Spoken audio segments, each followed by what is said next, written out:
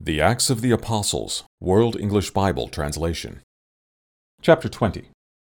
After the uproar had ceased, Paul sent for the disciples, took leave of them, and departed to go into Macedonia. When he had gone through those parts and had encouraged them with many words, he came into Greece. When he had spent 3 months there, and a plot was made against him by Jews as he was about to set sail for Syria, he determined to return through Macedonia. These accompanied him as far as Asia: Sopater of Berea, Aristarchus and Secundus of the Thessalonians, Gaius of Derbe, Timothy, and Tychicus and Trophimus of Asia. But these had gone ahead and were waiting for us at Troas. We sailed away from Philippi after the days of unleavened bread, and came to them at Troas in 5 days, where we stayed 7 days. On the first day of the week, when the disciples were gathered together to break bread, Paul talked with them, intending to depart on the next day, and continued his speech until midnight. There were many lights in the upper room where we were gathered together. A certain young man named Eutychus sat in the window, weighed down with deep sleep. As Paul spoke still longer, being weighed down by his sleep, he fell down from the 3rd floor and was taken up dead. Paul went down and fell upon him, and embracing him said, "Don't be troubled, for his life is in him." When he had gone up, and had broken bread and eaten, and had talked with them a long while, even until the break of day, he departed. They brought the boy in alive, and were greatly comforted. But we who went ahead to the ship set sail for Assos, intending to take Paul aboard there, for he had so arranged, intending himself to go by land. When he met us at Assos, we took him aboard and came to Mytilene.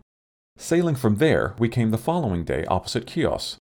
The next day we touched at Samos and stayed at Trogyllium, and the day after we came to Miletus. For Paul had determined to sail past Ephesus that he might not have to spend time in Asia, for he was hastening, if it were possible for him, to be in Jerusalem on the day of Pentecost.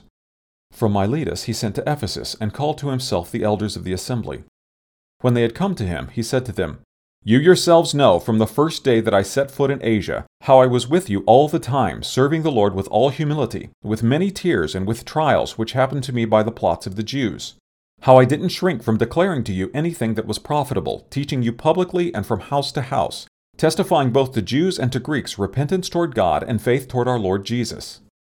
Now behold, I go bound by the Spirit to Jerusalem, not knowing what will happen to me there, except that the Holy Spirit testifies in every city, saying that bonds and afflictions wait for me.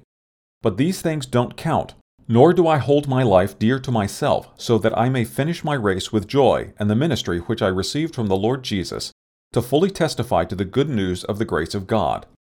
Now behold, I know that you all, among whom I went about preaching God's kingdom, will see my face no more. Therefore I testify to you today that I am clean from the blood of all men, for I didn't shrink from declaring to you the whole counsel of God.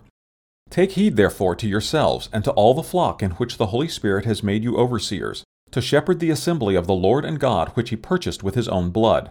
For I know that after my departure vicious wolves will enter in among you, not sparing the flock. Men will arise from among your own selves, speaking perverse things to draw away the disciples after them. Therefore watch, remembering that for a period of 3 years I didn't cease to admonish everyone night and day with tears. Now, brothers, I entrust you to God and to the word of his grace, which is able to build up and to give you the inheritance among all those who are sanctified. I coveted no one's silver or gold or clothing. You yourselves know that these hands served my necessities and those who were with me. In all things I gave you an example, that so laboring you ought to help the weak, and to remember the words of the Lord Jesus, that he himself said, 'It is more blessed to give than to receive.'" When he had spoken these things, he knelt down and prayed with them all. They all wept a lot, and fell on Paul's neck and kissed him, sorrowing most of all because of the word which he had spoken, that they should see his face no more. And they accompanied him to his ship.